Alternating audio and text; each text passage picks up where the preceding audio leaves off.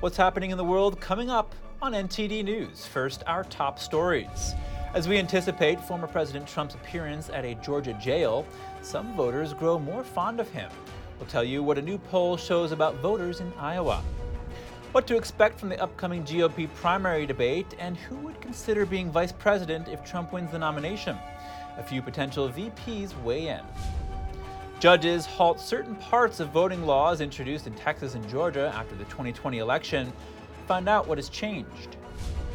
The Biden administration is quietly selling off unused materials for the border wall, but a bill is reportedly in the works to expand construction of the wall. A Hunter Biden lawyer threatened to put President Biden on the witness stand, and he said it could be a constitutional crisis. Find out which case this was for.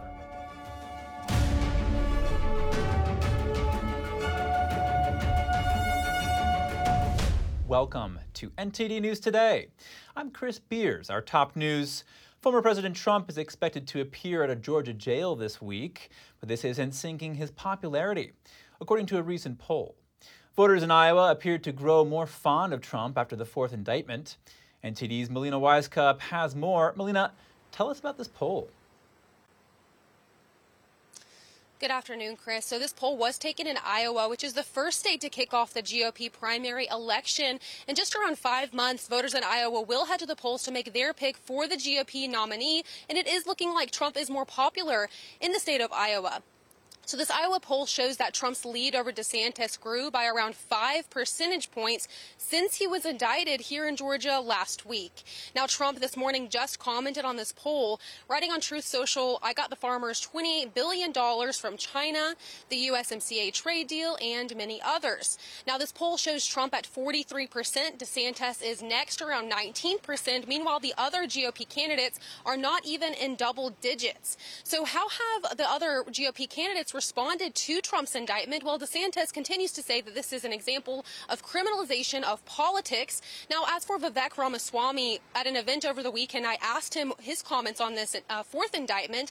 He said this is not how he wants to win. He even accused other Republicans of trying to use this indictment as a way to get rid of Trump and actually get ahead in the race. Meanwhile, former Vice President Mike Pence continues to say the election in Georgia was not stolen, claiming he had no right to overturn the election on January 6th.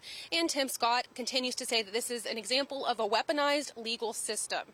Now, as for what we're seeing here on the ground at the Fulton County Sheriff's Office, where we've been based for the past week, is that media is really anticipating this appearance by former President Trump. He and those other 18 defendants do have until Friday of this week to come here and surrender. We do expect Secret Service to continue working with the district attorney's office and the sheriff's office here in Fulton County to make arrangements for how this booking and surrender process will actually play out. Chris?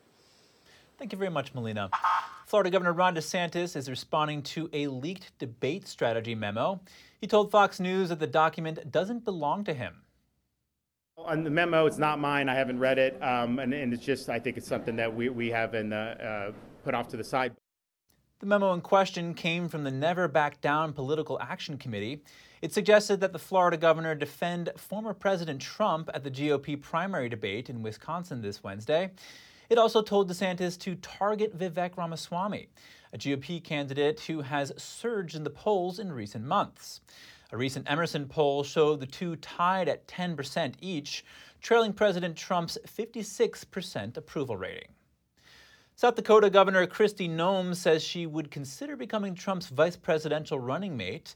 Noem told Fox News last week that anyone being asked to do so should consider it as a service to the country. I think everybody should consider it. Our country is breaking right in front of our very eyes today, and everybody should be a part of putting it back on its foundation. And if President Trump is going to be back in the White House, I do all I can to help him be successful. Noem is a 2-term governor and former 4-term congresswoman. She said in another interview that she wouldn't consider running for president, citing the depth of the field and the strength of the frontrunners. Many of Noem's views are close to Trump's. Meanwhile, Republican presidential candidate Nikki Haley dismissed the idea of being vice president for Trump. Here's what she said. And I've said from the very beginning, I don't play for second. I've never played for second. I'm not going to start now. We have a country to save, and I'm determined to save her. It is time for a new generational leader. A Morning Consult poll puts Haley's approval rating at 3%. The GOP debate this Wednesday might have some competition. The New York Times reported that former President Trump will sit down with Tucker Carlson for an interview that could air on X the same time as the debate. Roger Simon, editor-at-large with the Epoch Times and director of the Presidential Roller Coaster 2024, says this was bound to happen. I spoke with him to find out why.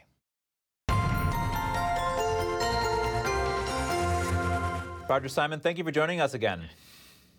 My pleasure. It's always fun. Roger, in your recent article, you said Fox and the RNC should have seen this move by Trump and Carlson coming. Why did you say that? Oh, because it's pretty obvious. I mean, when you think about it, these two guys, what else would they do? Would they stand by and let other people get the attention? Not a chance. The other thing is that both of them share something mutually, which is they're not very fond of Fox anymore.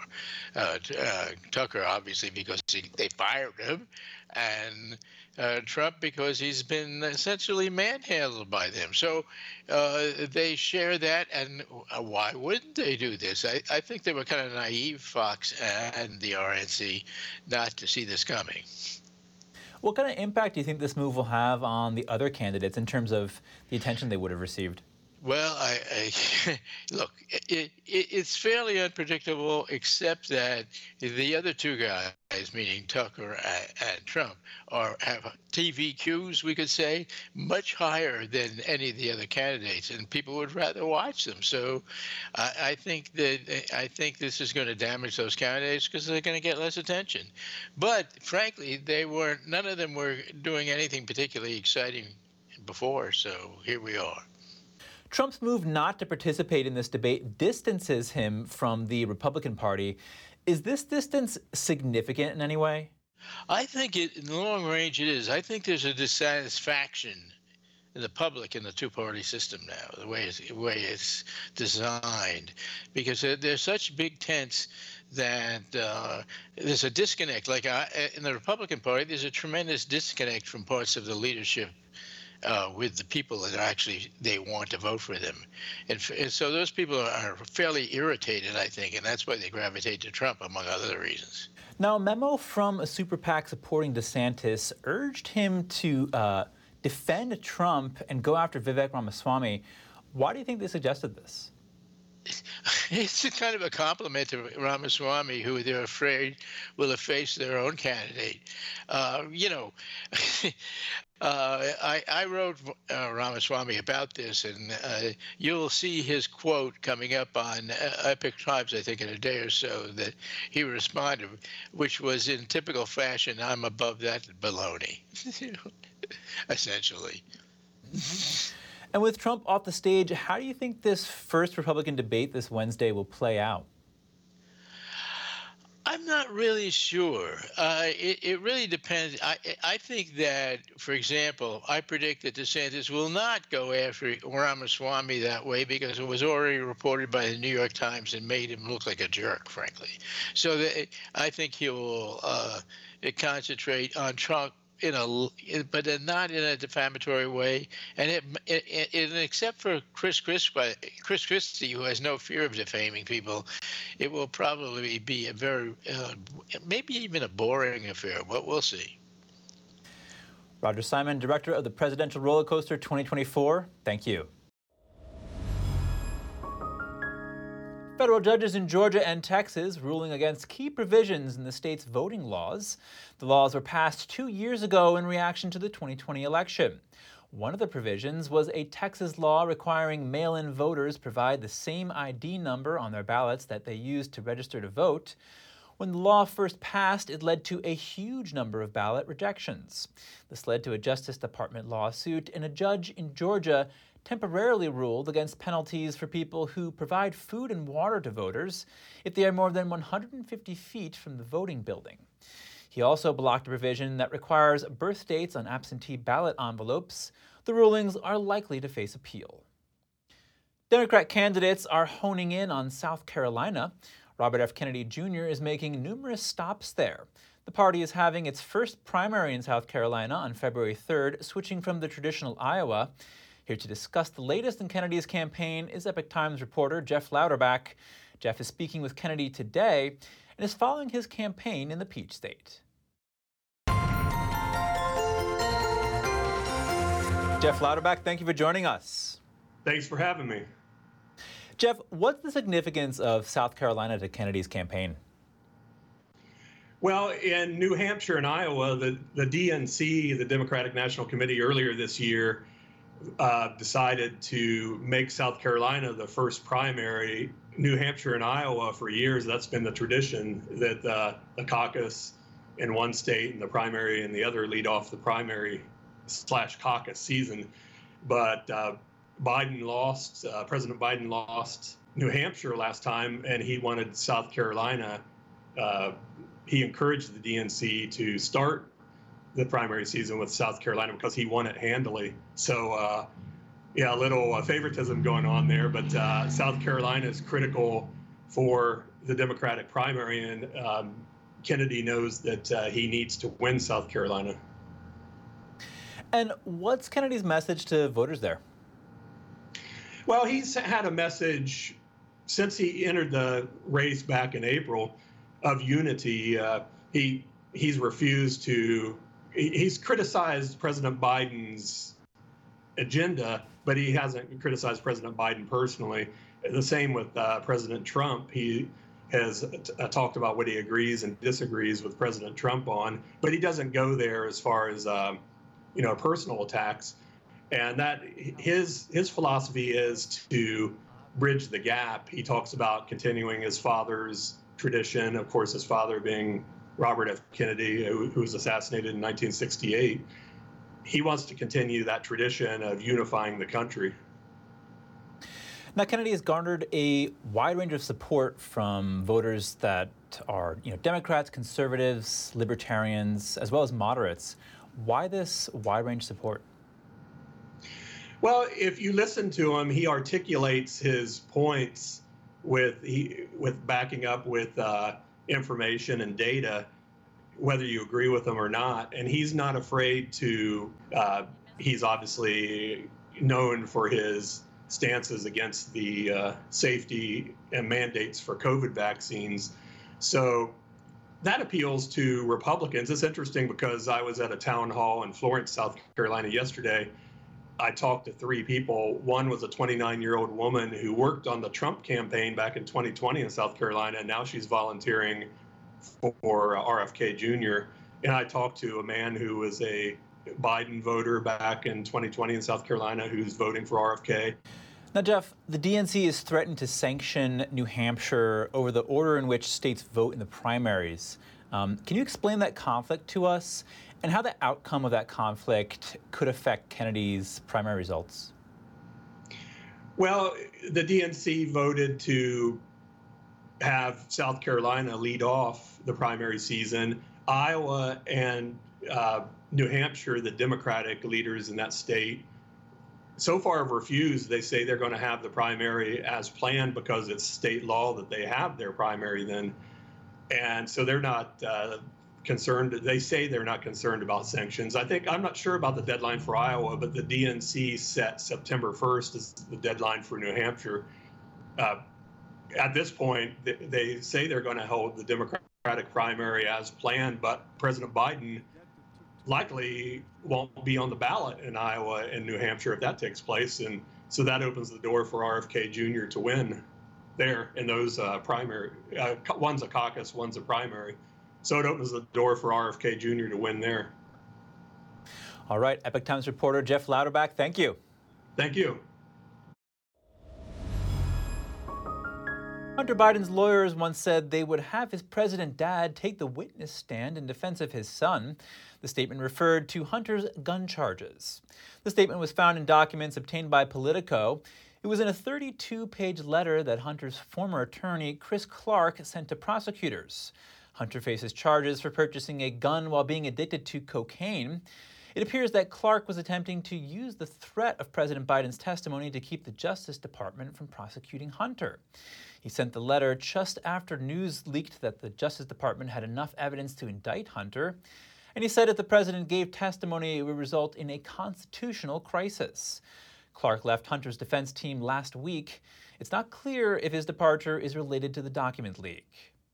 Coming up, considerable damage in Southern California as Tropical Storm Hillary brought flash flooding and mudslides to the region. And President Biden is heading to Maui to inspect damage in Lahaina. He's also assigning a FEMA official to coordinate recovery efforts. More in just a moment here on NTD News Today.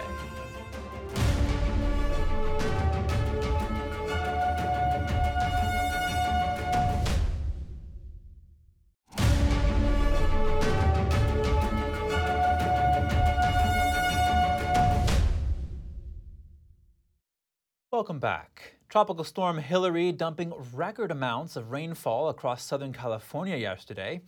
The National Weather Service said Los Angeles and Ventura counties saw considerable damage Sunday night amid reports of life-threatening flash flooding and rock and mudslides. Los Angeles County Sheriff Rob Luna spoke to reporters this morning.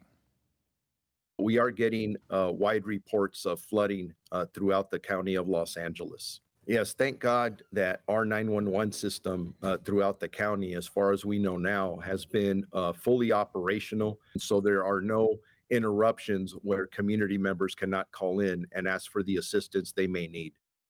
Sheriff Luna said the amount of rain in a short period created many challenges, but he said early this morning that it looks like the planning and training paid off. President Biden is traveling to fire-ravaged Maui. He and First Lady Jill Biden plan to take an aerial tour of the island and see the damage firsthand at the historic town of Lahaina. Biden is also set to meet with survivors, first responders, and other officials. He's assigning FEMA official Bob Fenton to coordinate a long-term federal response. Fenton has been on the ground since the fires began earlier this month. The White House says Hawaii Governor Josh Green has assured that this trip won't interfere with the ongoing recovery efforts. Crews are still combing through debris as hundreds of people remain unaccounted for. And just as the deadly fires on Maui caused widespread destruction, the island is bracing itself for more challenges. Tropical cyclone Fernanda could possibly bring heavy rain, flooding, and mudslides to the island. Workers are putting in added protection around storm drains in Lahaina, the town most severely hit by the wildfires. Booms have been set up by the U.S. Coast Guard across the island to prevent any hazardous materials from impacting the environment. To help with the wildfire recovery, 700 emergency personnel have been sent to Maui by the Pentagon. The emergency personnel are helping with transportation of cargo, personnel, supplies, as well as equipment. Over 1,000 federal responders are currently on the island, including over 300 for search and rescue, along with K-9 squad members. Nearly 6,000 survivors have registered for federal assistance so far. FEMA has warned that its disaster funds could dry up within weeks and delay federal response to natural disasters. The National Oceanic and Atmospheric Administration says there were 15 weather-related disaster events this year before August 8th, with each causing more than $1 billion in damage. That total doesn't include the recent wildfires on Maui, which caused an estimated $6 billion in damage to the Lahaina area. And the peak of hurricane season is not until mid-September. President Biden recently asked Congress for $12 billion in funding to replenish FEMA's disaster fund. FEMA Administrator Deanne Criswell said even that money may not be enough and would only cover some of the immediate needs to get through this fiscal year. Border wall components are on the selling block. Reports say the Pentagon is quietly selling off millions of dollars in building materials. That's to make good on Biden's pledge to halt former President Trump's signature project. Multiple outlets report that DoD's logistics agency is auctioning off border wall materials. The sales reportedly took place on GovPlanet, an online auction house specializing in military surplus. Since April, the website sold 81 lots of steel square structural tubes for about $2 million. 13 more lots will come up this and next Wednesday. Steel tubes like these were meant for panels in Trump's U.S.-Mexico border wall. The former president spent $15 billion on the project to ward off illegal border crossings. During his presidency, 450 miles were built, with another 250 miles in the works. Biden called off construction immediately upon taking office, despite paying hefty storage fees for unused wall parts. The actions came after a bill called the Finish It Act cleared the Senate. The legislation would force the materials to be used for border wall construction. That's as unprecedented numbers of illegal immigrants swamp the borders and make their way into cities like New York.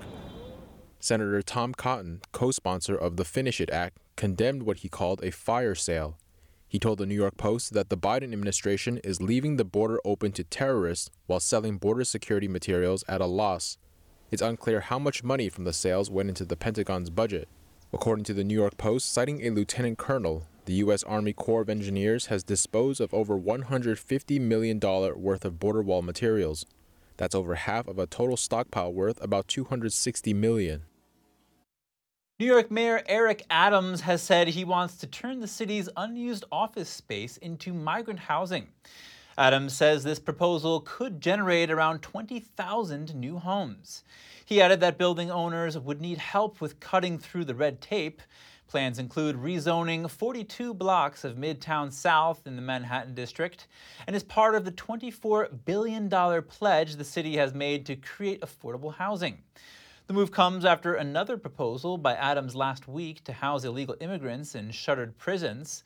Adams sent a letter on August 9th to State Governor Kathy Hochul suggesting the now-defunct Metropolitan Correctional Center could serve as shelter to cope with the city's illegal immigrant crisis. MCC was closed in 2021 following reports of unsafe conditions and multiple security breaches. The state has committed over $1 billion in resources for the city to deal with the increasing number of illegal immigrants. After the break, a rural North Carolina hospital becomes the 11th rural hospital to shut down this year. Find out why. And American Airlines sues online travel agency Skiplagged. The airline says the agency is deceiving customers. We'll have the details soon when we return.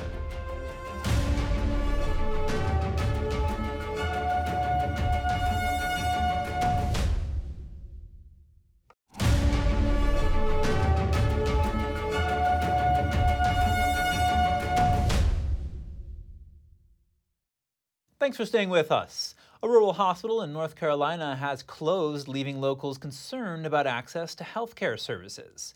It lost $13 million last year. Martin General Hospital is the 11th rural hospital to shut down or alter its services this year. Martin County resident Alonzo Brown says the area is filled with retirees that everyone is upset about the closure. The hospital says residents are using other hospitals and the population is declining. That's according to a press release obtained by Fox News. The hospital couldn't find any health providers to take over the facilities and says the county also wouldn't buy it. Researcher Mark Holmes says hospital closures picked up during the pandemic and recently have picked up again. The National Rural Hospital Association says these hospitals are often the largest employers in their communities. COVID-19 may contribute to high blood pressure. New research has found a correlation in patients. Scientists looked at thousands of COVID-19 patients from 2020 to 2022. All of them were from the Bronx borough of New York City. None of them had a history of hypertension before the infection, but 6 months after their illness, some of them did.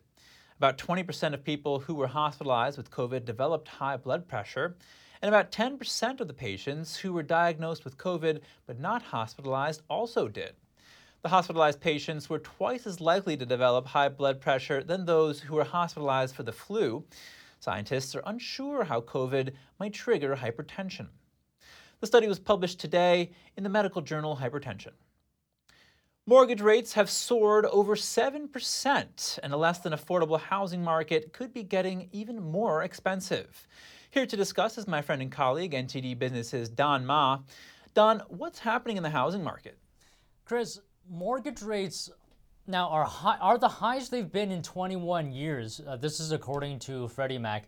And it seems like home buyers are facing increasing costs. Some housing experts are even warning that rates could keep climbing toward 8%. Think about that. That's extremely high. So we can't assume right now that just because inflation has moved in the right direction, that mortgage rates will go down right away, right? The Fed's rates are still high, inventory is constrained, and prices are still elevated. These three things are putting a lot of pressure still on the housing sector. What's the impact of all this, Don? Chris, as rates for a fixed rate 30-year mortgage have surged, the payments made by a home buyer of a medium price home who put down, let's say, 20%, has risen more than $1,200 a month. Think about that, $1,200. This has pushed buying a home out of reach for many people. Buyers who are still in the market are seeing low available inventory because mortgage rates were so low during the pandemic, with people buying or refinancing into loans at 2% or 3%. There's very little incentive for them to sell and buy another home at the current rates now, which are 6 or 7% or even higher. And as well, due to the low inventory, prices are staying elevated. Median home prices hit their second highest level on record in June at $410,200. So, there's a lot of factors here. Tell us about the outlook for the housing market in the near future. Okay, so here's what you need to know, Chris. Minutes from the last Fed meeting showed continued concerns about inflation, and it's suggesting that another rate hike may be on the table this year. So that, along with Fitch's downgrade of U.S. debt, if you remember that, this is putting upward pressure on longer-term borrowing rates. This week, the yield on the 10-year U.S. Treasuries rose over 4.2%, which is the highest level in over a decade. So, are we going to see the 10-year go up to 5%? Now, if we do, mortgage rates may rise to 8%. You may be wondering, why is that? Because mortgage rates have a relationship with the 10-year Treasury. So if the 10-year moves, so will mortgage rates. Now, at the current average mortgage rate of 7.09%, a buyer of a medium-priced $410,200 home will pay over $2,000 a month in principal and interest. How did we get here? Fed officials hiked interest rates to the highest level in 22 years. We all know this. Now, the Fed does not set the interest rates that borrowers pay on mortgage rates directly, but its actions influence them. Mortgage rates tend to track the yield on the 10-year U.S. Treasuries, as I mentioned earlier. The 10-year moves based on a combination of anticipation about the Fed's actions and investors' reactions. When Treasury yields go up, so do mortgage rates. But I think there could be good news, which is that the 10-year yield will have to come down eventually, and the Fed will have to cut rates. And when that happens, we could see mortgage rates come down. But the question is when that will happen. All right, thank you, Don. Thank you. American Airlines has filed a lawsuit against online travel agency Skiplagged. It alleges the firm engages in misrepresentation while selling airline tickets. The lawsuit says New York-based Skiplagged enticed consumers to participate in deceptive air ticket practices by promising savings. Skiplagging is when travelers book flights that include a layover and exit at the layover airport instead of the final destination. Though skiplagging is not illegal, airline companies insist that it violates their policies. Travelers can save money through skiplagging, but it tends to be costly for airlines. American Airlines asked the court to prohibit Skiplagged from selling or reselling American Airlines flight tickets. Skiplagged was sued once before. It settled with United Airlines and an online travel agency that accused the website's founder of trying to sell prohibited forms of travel. Last month, it was reported that American Airlines barred a teenager from flying with the airline for 3 years for planning to use a skiplagging ticket. And if you have any news tips or feedback for the show, please feel free to email us at news.today@ntd.com. Still to come, Russia and China are looking to advance their agendas at the upcoming BRICS summit. What can we expect from the meeting? And Japanese mothers are testing Fukushima seawater. The group is concerned about radiation ahead of the government's planned release. More shortly here on NTD News Today.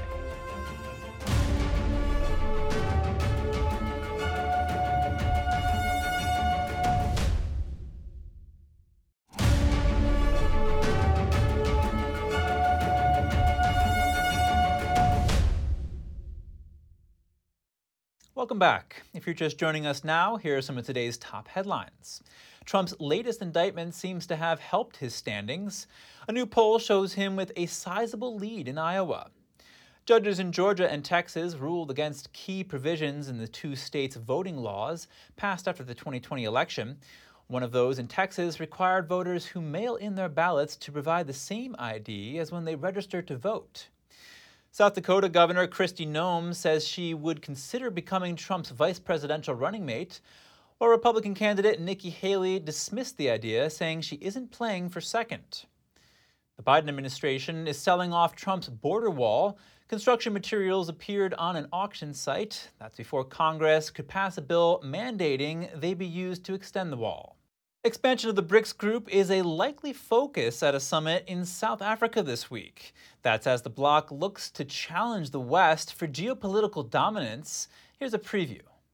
Leaders of countries that account for more than a quarter of the global economy are set to meet in South Africa. Up for discussion at the BRICS summit, starting on August 22nd, how to turn this loose club of nations into a geopolitical force capable of challenging the West's dominance in global affairs. BRICS stands for Brazil, Russia, India, China, and South Africa. The leaders of those countries will be in physical attendance, with one notable exception. That's Russian President Vladimir Putin, who faces an international arrest warrant over alleged war crimes in Ukraine, though he is expected to attend virtually. Few details have emerged about what BRICS leaders plan to discuss. However, expansion is expected to be high on the agenda. Some 40 nations have shown an interest in joining, either formally or informally, officials have said, including Saudi Arabia, Argentina, and Egypt. However, there could be tensions. China wants to enlarge BRICS quickly as it tussles with the United States for geopolitical influence. Brazil is resisting, fearing the already unwieldy club could see its stature diluted. Russia is keen to bring in new members as it seeks friends amid its diplomatic isolation over Ukraine. Its most important African ally, South Africa, is on the same page. India is on the fence. What unites the bloc, though, is skepticism about a world order they see as serving the interests of the United States and its rich country allies. BRICS nations are keen to project themselves as alternative development partners to the West. The bloc's new development bank wants to de-dollarize finance and offer an alternative to the IMF and the World Bank. However, it's only approved $33 billion of loans in nearly a decade. That's about a third of the amount the World Bank committed to disbursing just last year. The NDB has also been hobbled by sanctions on Russia. South African officials say talk of a BRICS currency, mooted by Brazil earlier this year as an alternative to dollar dependence, is off the table. Institutional development of BRICS. Nevertheless, South Africa's Foreign Minister Naledi Pandor has said BRICS wants to show leadership, particularly in terms of the development and inclusion of the Global South in multilateral systems. The theme of the Johannesburg summit is BRICS and Africa. That emphasizes how the bloc can build ties on a continent increasingly becoming a theater for competition between world powers. Officials in Brazil, China, and South Africa said climate change may come up at the summit, but indicated it wouldn't be a priority. Mothers in Japan are organizing tests of Fukushima seawater despite having no scientific background. They're concerned about radiation, though authorities in Japan and the UN promise the water is safe. From a job cooking school lunches to lugging jerry cans of Fukushima seawater for radiation tests, Ai Kimura has no background in science. However, after the Fukushima nuclear disaster in 2011, She and a group of other women began to help test the city's water and food. And they fear that Japan's preparations this summer to release more than 1 million tons of treated radioactive water in the sea nearby could stir up anxiety reminiscent of the tragedy 12 years ago. The nonprofit workers call themselves Tarachine, which means mother in traditional Japanese poetry. Most of them are indeed local moms who were taught by doctors and scientists to measure radiation. Kimura serves as Secretary General of the group. It's clear that little by little the level of radiation is falling as 12 years have passed. Our measurements have confirmed that the amount of radioactive material is lower now than it was 12 years ago. Kimura lost her job making school lunches after the disaster. She joined the group in 2014 and learned to measure radiation in the hopes of protecting her daughters, who were teenagers then. There are no walls in the sea, so once you release the treated water, it will probably continue to be released for decades or even centuries until the fuel debris from the Fukushima plant is removed, and you can't take the treated water back.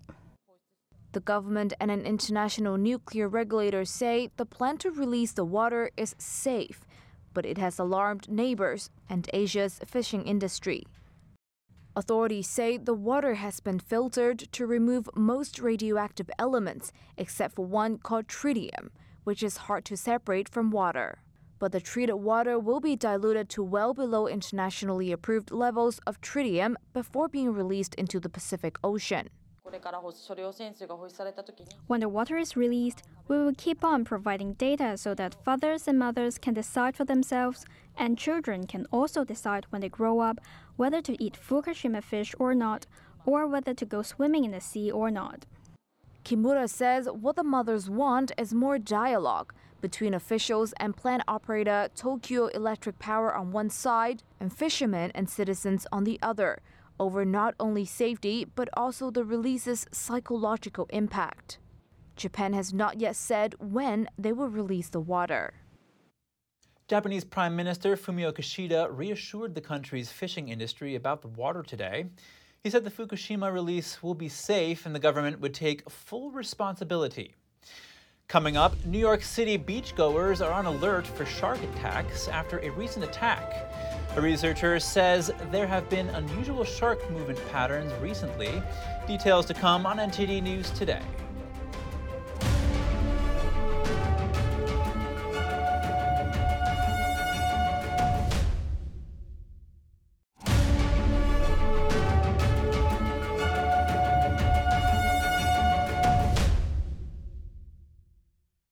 Back to the news. New York residents and lifeguards are on high alert after a shark attack at Rockaway Beach, which left a woman hospitalized. A field scientist says such attacks are extremely rare, but that the pattern may be changing. When New York City heats up, residents head to the city's many beaches to cool off. But this summer, they're eyeing the waves with renewed wariness after the city saw its first shark attack in decades. I'm kind of scared, really, for my kids. But she likes the beach. They like the beach, so I try to, let them wet their feet. But now it's really scary, so just got to be careful and stay out of the water. Police at Rockaway Beach in Queens are using drones to monitor the waters. This is set to continue 7 days a week from dawn until dusk until the end of summer. Lifeguards, too, are on high alert. I see the drones, I hear them, and I see the helicopters. So, I mean, they're doing their jobs, The surveillance is full on after a shark attack reportedly left a 65-year-old woman in serious but stable condition.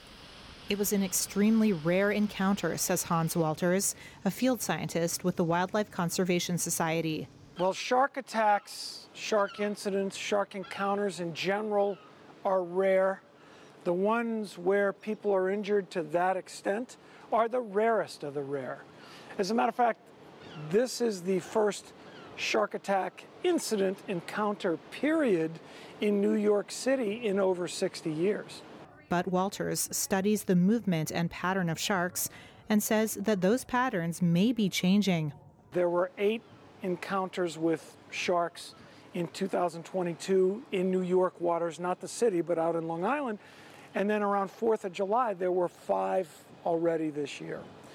And that is unusual because prior to that, there were only a dozen. So, but what is the reason for it? We don't know. Some marine experts have suggested that sharks have moved closer to shore in recent years because a warmer ocean has brought their prey into shallower waters. Walters says more research is needed. We don't know if there are certain drivers or what those drivers are. It's going to be up to us as scientists, meaning the Wildlife Conservation Society and our various research partners in academia and otherwise in New York, to sort of see if we can tease this out. Some New York residents remain unfazed by the recent trend. It will not stop me from going in the water. Yeah. You shouldn't let, one incident deter you from having a beautiful day on the beach. But Walters says having situational awareness is key, which means staying out of the water if you see surface disturbances and diving seagulls. He says ultimately, sharks follow their fish of choice. When they move on, the sharks and the other predators will move with them. Then it's safe to go in because no shark is targeting us. We're not on the menu. Growing a small herb garden at home is possible for just about anyone. NTD's Gina Marie with Strong Mind and Body has some tips on how to get started.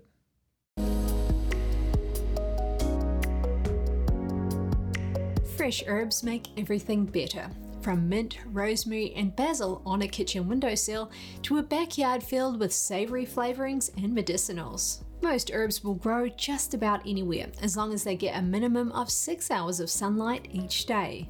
Options abound, whether it be in a large backyard or on a small patio, apartment balcony or a windowsill. If you want a lot of plants, seeds are the most cost-effective option.